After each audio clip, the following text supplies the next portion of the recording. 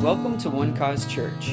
Here is another inspirational message from Senior Pastor Eric Holler. John chapter 2, let's go there. And we've been walking through the Gospels in a harmonious way, the harmony of the Gospels chronologically. We skipped the birth of Jesus because we're coming into December, and I wanted to wait until we get closer to Christmas before we cover that section. So we talked about the announcement of his birth and John the Baptist's early ministry and Jesus' childhood and a little bit of Jesus' childhood. And then we got into John seeing Jesus, John with his own eyes, actually seeing the Spirit of God descend upon Jesus. And God told him, to whom you see the Spirit descending upon, this is the Christ, this is the coming one. And John said, I did not know him until then. Now, he was his cousin, remember that? They're first cousins. But John didn't know him as the Christ until he saw the Spirit descend upon him. And then we learned that a little later on, as time went by and Jesus was beginning to call some of his disciples together, that we talked about John later on wondering about Jesus. Is he the one? And how he got offended at Jesus. He'd gotten thrown in prison, and it was after that news came to Jesus that John sent his disciples to say, are you the coming one, or do we look for another? Even though John saw the Holy Spirit with his own eyes, he still began to doubt. Why? Because of an offense. An offense can make you so blind to life and truth. But it was when, upon hearing these disciples ask Jesus the question, he said, tell John, the blind see, the deaf hear, the lame walk, the dead are risen, and blessed is he who's not offended of me. And then right after he said that, he said, there's been no one born greater among women than John. Boy, don't you love the grace and love of God? So you know what that teaches us? If the best can get offended, any of us can. So you got to guard yourself. Keep yourself from being offended. We're going to look at John chapter 2. I want to start in verse 7. Jesus said to them, fill the water pots. This is the first miracle that Jesus performed in his ministry. We've gone over this story several times, so I'm not going to belabor it. Jesus said to them, fill the water pots with water, and they filled them up to the brim. And he said to them, draw some out now, and take it to the master of the feast. And they took it. When the master of the feast had tasted the water that was made wine, and did not know where it came from, but the servants who had drawn the water knew, the master of the feast called the bridegroom. And he said to him, every man at the beginning sets out the good wine, and when the guests have well drunk, then the inferior. You have kept the good wine until now. So Jesus' first miracle of turning water into wine is a miracle of abundance. And he's setting a precedent moment to show us what is in the heart of God for people and how God meets a need. Aren't you grateful that he meets our need more abundantly than we could ask or think? And that's what he did. The first miracle he performs, an excessive amount of wine. It was the need. And Jesus showed them, first thing, what he wanted us to know in his miraculous power was that God is more than enough. Amen. And not only is he more than enough, and not only does he give it abundantly, but he gives the best. Amen. I thank God for that. So you can expect the best. Turn to somebody and tell them, expect the best. Verse 11, this beginning of signs Jesus did in Cana of Galilee and manifested his glory, and his disciples believed in him. Now, we're going to jump down to verse 13. Now the Passover of the Jews was at hand, and Jesus went up to Jerusalem, and he found in the temple, everybody say in the temple, those who sold oxen and sheep and doves and the money changers doing business. Now it's believed that Jerusalem at this time had a population of somewhere around 80,000 or so. But when it was Passover time, they could have upwards of 500 to 600,000 people come into that city. I mean, it was hustle and bustle. It was like the Texas State Fair going on. People came from long distances too. And so, for convenience sake, that's what we kind of assume, for convenience sake, they set up shop there.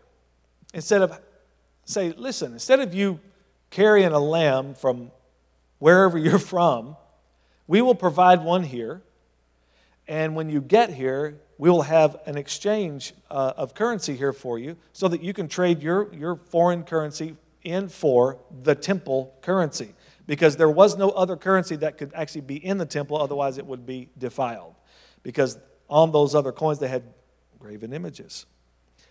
And so this was the system. Now, that seems on the surface like they're trying to be helpful, right? Oh, but lo and behold, they are not. They're looking for profit. They have found a way to make some money. And here's the issue. It's not really even so much that they're providing a lamb for a sacrifice. It's not even so much that they're, giving them currency exchange. It's where they're doing it. In the temple. What has happened here? What has happened here? These are the religious leaders of the day. They're the ones who are overseeing what goes on in the temple. And Jesus walks in and he sees this zoo going on. Can you imagine coming in here one Sunday morning and just seeing animals roaming around? Auctioneer sounding off. You wonder what happened. Now, that happening here is not near as significant as it was happening there. Because back then, God dwelt in temples. He dwelt in a box in a temple, right? Well, now you're the temple of the Holy Spirit. But at that time, this place was extra, extra sacred. And the issue is that they've brought their business right into the place of worship.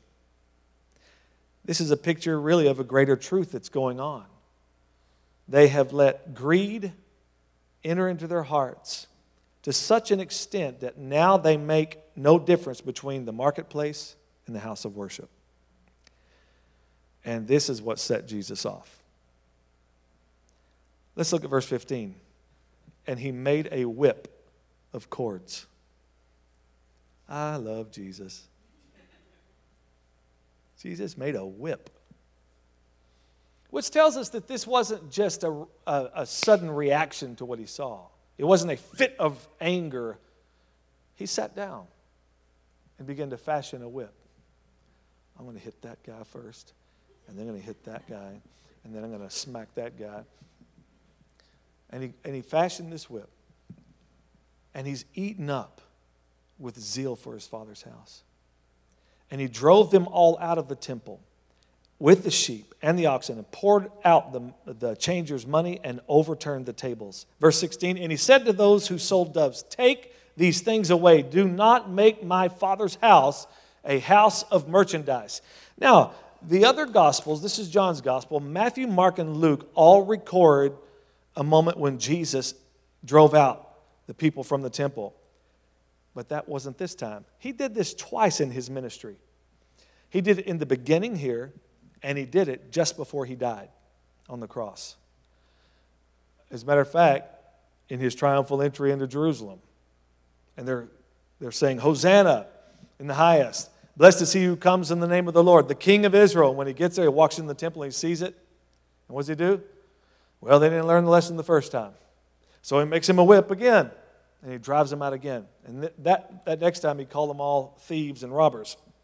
But he says, not make my Father's house a house of merchandise or a marketplace. Then his disciples remembered that it was written, zeal for your house has eaten me up. And that's a reference to Psalms chapter 69, verse 9. So the Jews answered and said to him, what sign do you show to us since you do these things? Well, isn't that convenient? How quickly they changed the subject. He's coming in there and he's calling them out for their sin, not only against God, but against these poor people who come into town, and you know they're upcharging the lambs. You know they're upcharging the currency exchange, doing everything they can to get more money. And he walks in, he says, this is my Father's house. You've made it a marketplace. And then they go, what sign do you show that you do these things? Trying to turn it on him. Shift the focus so that that light of truth that is glaring into their darkness will somehow stop. Verse 19, Jesus answered and said to them, destroy this temple, and in 3 days I will raise it up. Now, what does Jesus mean by that? That's an interesting response, isn't it? It's an interesting response. What sign do you show? What are you proving? What are you trying to prove to us by doing what you just did? And Jesus says, destroy this temple, and in 3 days I will raise it up. What does he mean by this? I think that he's answering really on 2 levels here. And the first level is that you're destroying this temple, this physical temple, by doing what you're doing. When you desecrate the worship of my Father with your whitewashed greed and corruption, you destroy what this temple is and its whole purpose. And it would indeed be destroyed, wasn't it? In AD 70, when Titus came in and leveled the place. But on another level, Jesus is also saying that same materialistic deadness to the spirit, to the spiritual reality that destroys this temple will also be used to destroy his temple. Just like you kill the worship in the house of God here, this physical temple that you're looking at, with your materialism, you're going to do the same thing and kill me. Remember when Jesus said, I and my Father are one. So if you would destroy his house, you would destroy his house, then you would destroy me. If you treasure money over my Father's house, then you will have no problem enjoying what you would deem the treasure of my destruction and purchase it with 30 pieces of silver.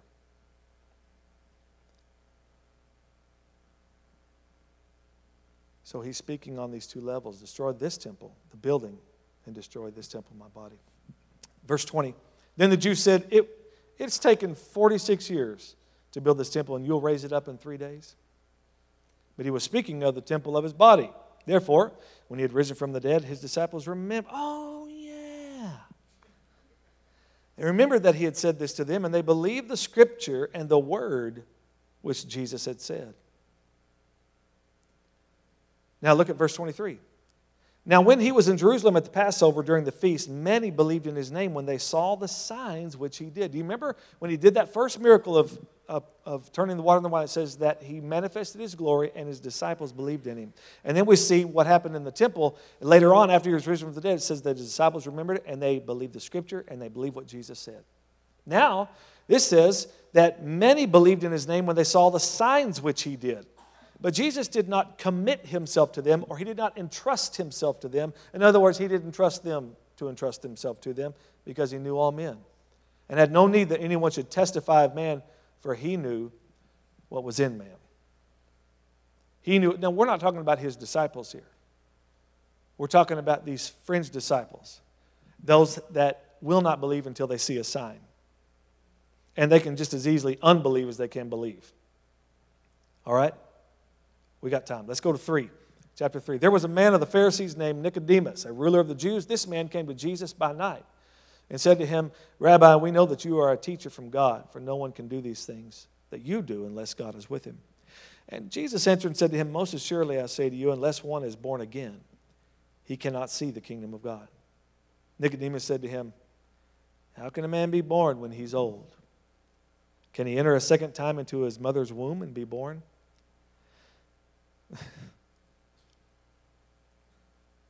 He's just being logical here. If you try to reason that here, that's the conclusion you come to. Right? Jesus answered, most assuredly I say to you, unless one is born of water and the Spirit, he cannot enter the kingdom of God. That which is born of the flesh is flesh, and that which is born of the Spirit is spirit. Do not marvel that I said to you, you must be born again. The wind blows where it wishes, and you hear the sound of it, but cannot tell where it comes from and where it goes. So is everyone. So is everyone who is born of the Spirit. Nicodemus answered and said to him, how can these things be? Jesus answered and said to him, are you the teacher of Israel and do not know these things? He's not talking to just some Joe Schmo out there. All right? This is somebody who should know. He should have the answers. He said, you're a teacher in Israel and don't know? Watch this, verse 11. Most assuredly I say to you, we speak what we know and testify what we've seen. You see all the capitals? So who's he talking about? He's talking about the Godhead. Father, Son, Holy Spirit. We speak what we know and testify what we have seen, and you do not receive our witness. If I have told you earthly things and you do not believe, how will you believe if I tell you heavenly things? So he marvels here in verse 10 at Nicodemus being a teacher that he doesn't understand. Then he says that the problem Nicodemus has is that even though he is hearing a reliable testimony from Jesus and others, he doesn't receive the testimony.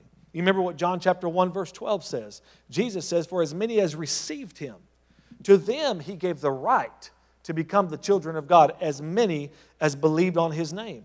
Then in verse 12 he says, I have taken you, Nicodemus, as far as I can. Because here's where, this is where it ends for you right now.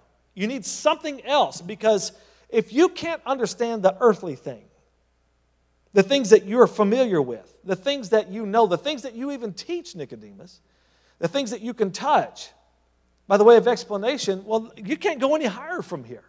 This is it. If I've told you these earthly things and you don't believe, how is it possible that you're going to catch any heavenly wisdom here? Huh? And he's saying, you're pressing me for these deeper things, but there's no way for you to go deeper because you're missing something. A heart of unbelief cannot grasp the kinds of truth that I need you to see to understand this new birth. Wow. Now what do you do here? So what is Jesus going to do now to this teacher? You don't understand earthly things? How can you understand heavenly things? Come back and see me again when you get born again. Where's the conversation go from here? I love Jesus. He's so gracious. He's so patient. He's not going to leave Nick hanging.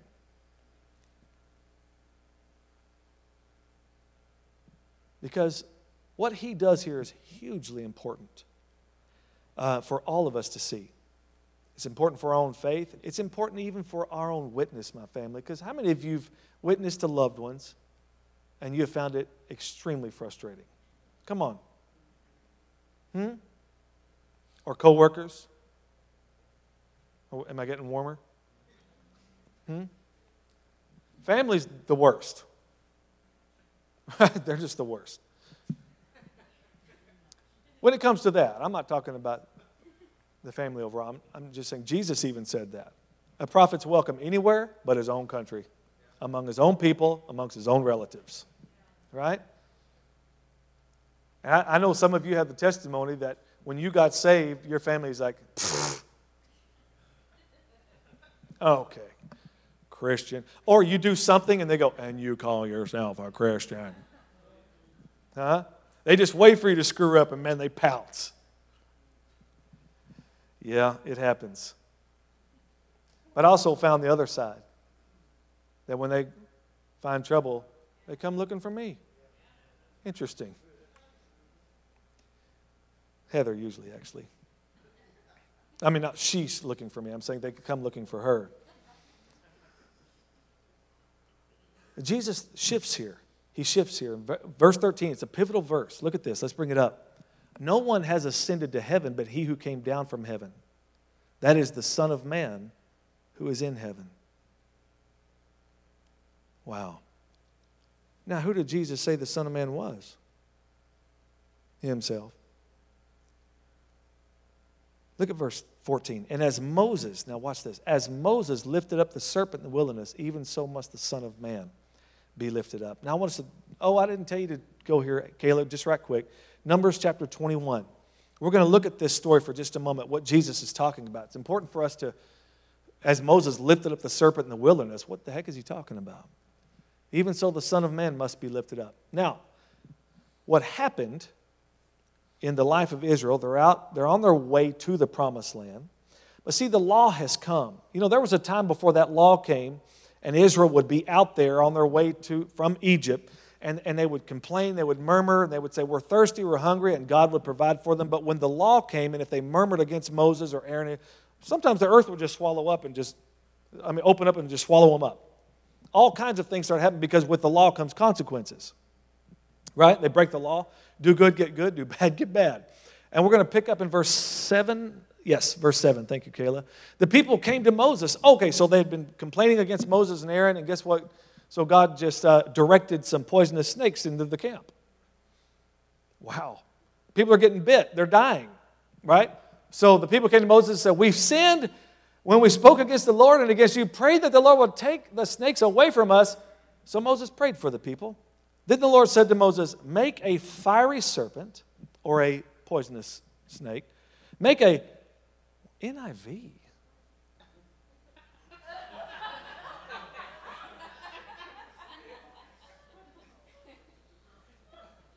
What is this? Blasphemy.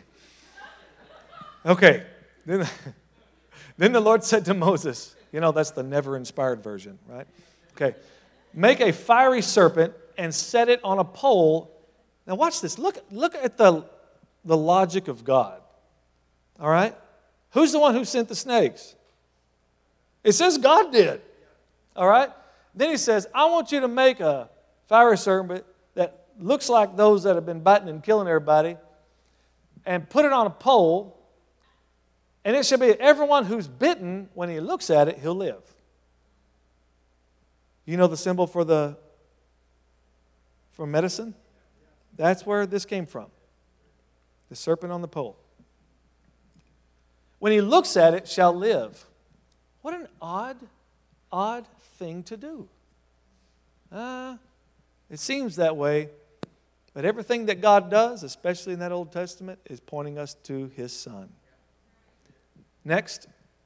So Moses made a bronze serpent, put it on a pole, and so it was. If a serpent had bitten anyone, when he looked at the bronze serpent, he lived.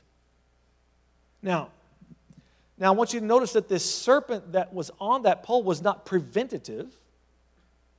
It was for those who had already been bitten.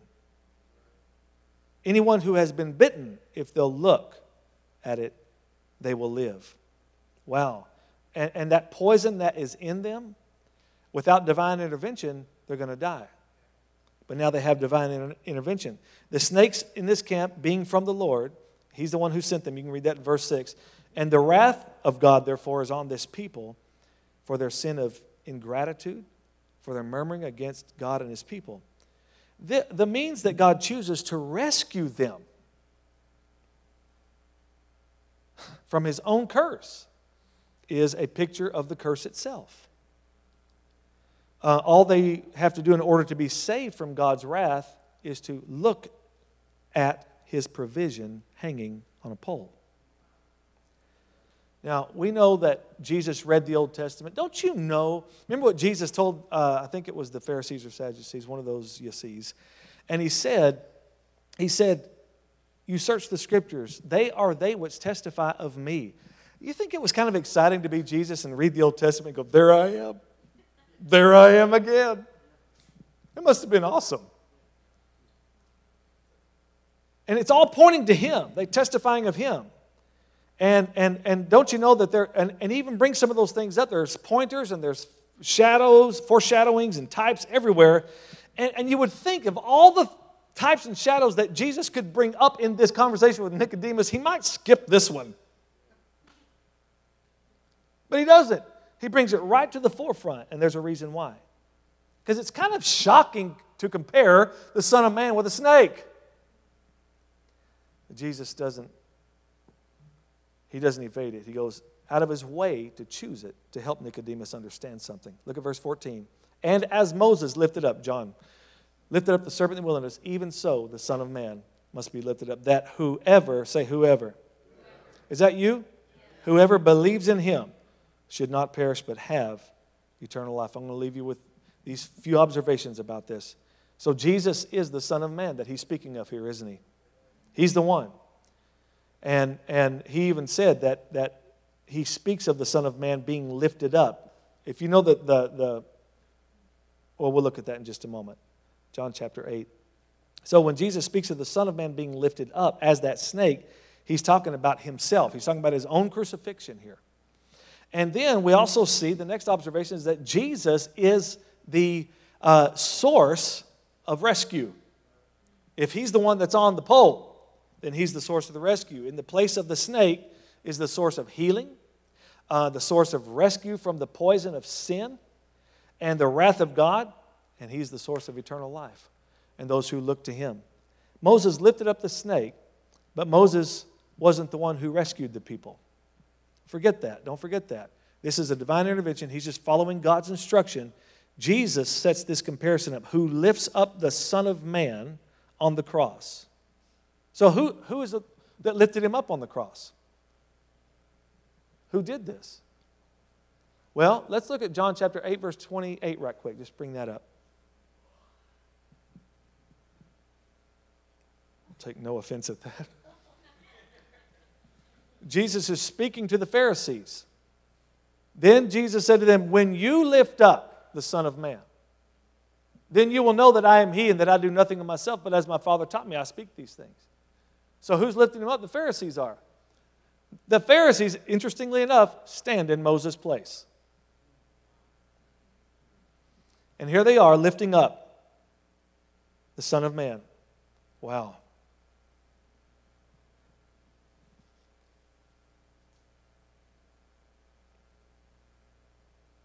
In the book of Numbers that we just read, the one who saves is God by means of a snake.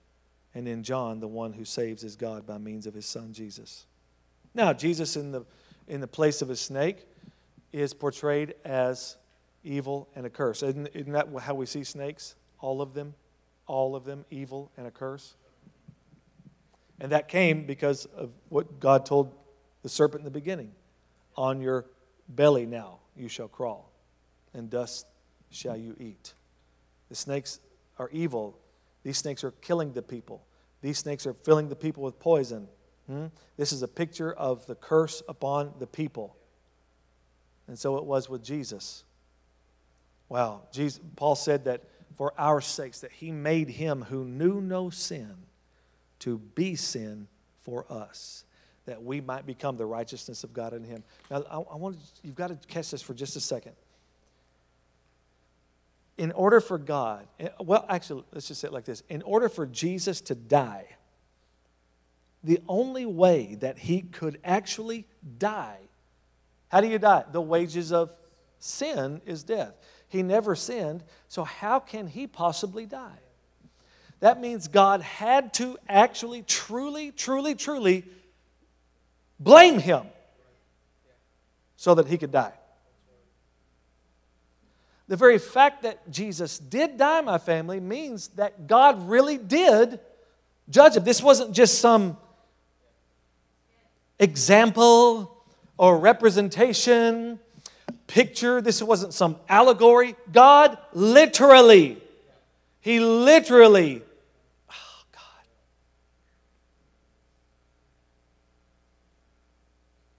accounted him as sin. Thereby literally taking the judgment from us. And Jesus said, the Son of Man's lifted up, just like the serpent. And Galatians says that Christ became a curse for us. As it is written, cursed is everyone who hangs on a tree. Why did he do that? That the blessing of Abraham will come upon the Gentiles in Christ Jesus. Wow. Somebody needs to say, thank you, Jesus. Thank you, Lord. And he gives eternal life. Those who looked to the snake, what happened? They lived. When you look to Jesus, what do? You get eternal life. You live and you keep on living. He must be lifted up, that whoever believes in him may have everlasting life. When our sin and God's wrath were taken away, woo, God is totally on our side now. Amen and amen. And because he's for us, we'll never die, but live forever with him. Wow. And Jesus crucified is the one you got to see. He's the one you got to look to. That's what it means. To look to means to believe on him. Thank you, Lord. Oh, wow. Believe in him.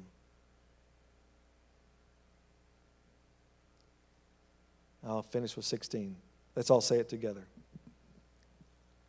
For God so loved the world that he gave his only begotten Son, that whoever believes in him should not perish, but have everlasting life. Praise God. Let's stand together. Wow. Faith, you did so good tonight. In song and in preaching. Sure appreciate you. Amen. If you're here tonight with a prayer need, I want to first just touch on healing for a moment. You're here, you need a touch from God and healing. Just raise your hand where you are. I want to pray for you. I want to agree with you in Jesus' name. All right, I want you to look around for a moment. If somebody's got their hand up, go to them. All right, and we're going to lay hands on them, and we're going to agree with them. This is why you're fed the word every week, to equip you for the work of the ministry. Amen. You just pray over them. Just declare the word of God. Declare life. Declare that Jesus took their sickness in Jesus' name and they are healed by his stripes. Thank you, Lord. And believe right now in Jesus' name that everything that is not right in these bodies will be made right. That the healing power of God will invade now. And it will penetrate every tissue, every cell, and every fiber of their being and bring forth healing in Jesus' name. Thank you, Lord. We believe it tonight. We believe that it is in operation right now. Praise God. Thank you, Lord. It is in operation right now. Praise you, Jesus. Praise you. Now, if you're here tonight and you need provision, I want you to raise your hand. You need a breakthrough. You need things to change financially. Maybe you need a new car. You need a home. Whatever it is, any kind of provision. I want you to just raise your hand where you are right now in Jesus' name. All right? Now, if you see someone with their hand up, go to them. We're going to agree together in Jesus' name. We are the body of Christ and members individually. Lord, we thank you in the name of Jesus. Thank you, Lord. For we know the grace of our Lord Jesus Christ, that though he was rich, yet for our sakes he became poor, that we through his poverty might become rich. Thank you, Father. Thank you, Lord, that it is your good pleasure to bless your people. Thank you, Father God, that you give us richly all things to enjoy. Thank you that you shall provide all of their needs according to your riches and glory by Christ Jesus. Amen. Thank you. We're not limited to our jobs, though we're thankful for our job. We're not limited to natural earthly resources, though we're thankful for those things. But we have a God who can move heaven and earth. He can move heaven and earth to bring provision to us. He's not limited by any of those things. And He's able to do exceedingly abundantly above all that we could ask or think, according to the power that works in us in Jesus' name. Praise you, Lord. Praise you, Lord. Now tonight, if you're here and you need prayer for a relationship right now. If you need prayer for that relationship, it's strained, it's broken, it's distant, whatever it might be, just raise your hand. Father, thank you right now also. Lord, thank you for peace. Thank you, Lord, for restoring these relationships, for healing. Lord, speaking to these hearts, marriages, families, friends, whatever level of relationship it is, God. Lord, I thank you right now that they would come together in the bond of love again, and that every offense would be stopped, that all unforgiveness, praise God, that they would release. If tonight, I don't know if maybe one or two of you, tonight I want you to just say this. And if this is you're harboring some stuff on the inside, listen, you got to stop doing that. That's only hurting you. Just say, I forgive. Lord, I forgive. In Jesus' name, I forgive. I'm not going to hold on to the hurts. I'm not doing it. Thank you, Lord. Thank you, Father God. Thank you, Lord, for mending these things. And Lord, we thank you for supernatural intervention in this. And for wisdom, Lord, in how they communicate. Wisdom, Lord, from heaven. Thank you for being a very present help in time of need. Bless these relationships. Hallelujah. In Jesus' name. Praise the Lord. Thank you, Lord. God is good. Amen. Now may the Lord bless you and keep you. and cause His face to shine upon you and be gracious to you and all your house, and give you peace. Shalom. In Jesus' name, amen and amen. Thank you for listening, and we hope you enjoyed the message. For more information about One Cause Church, please visit us online at onecausechurch.com.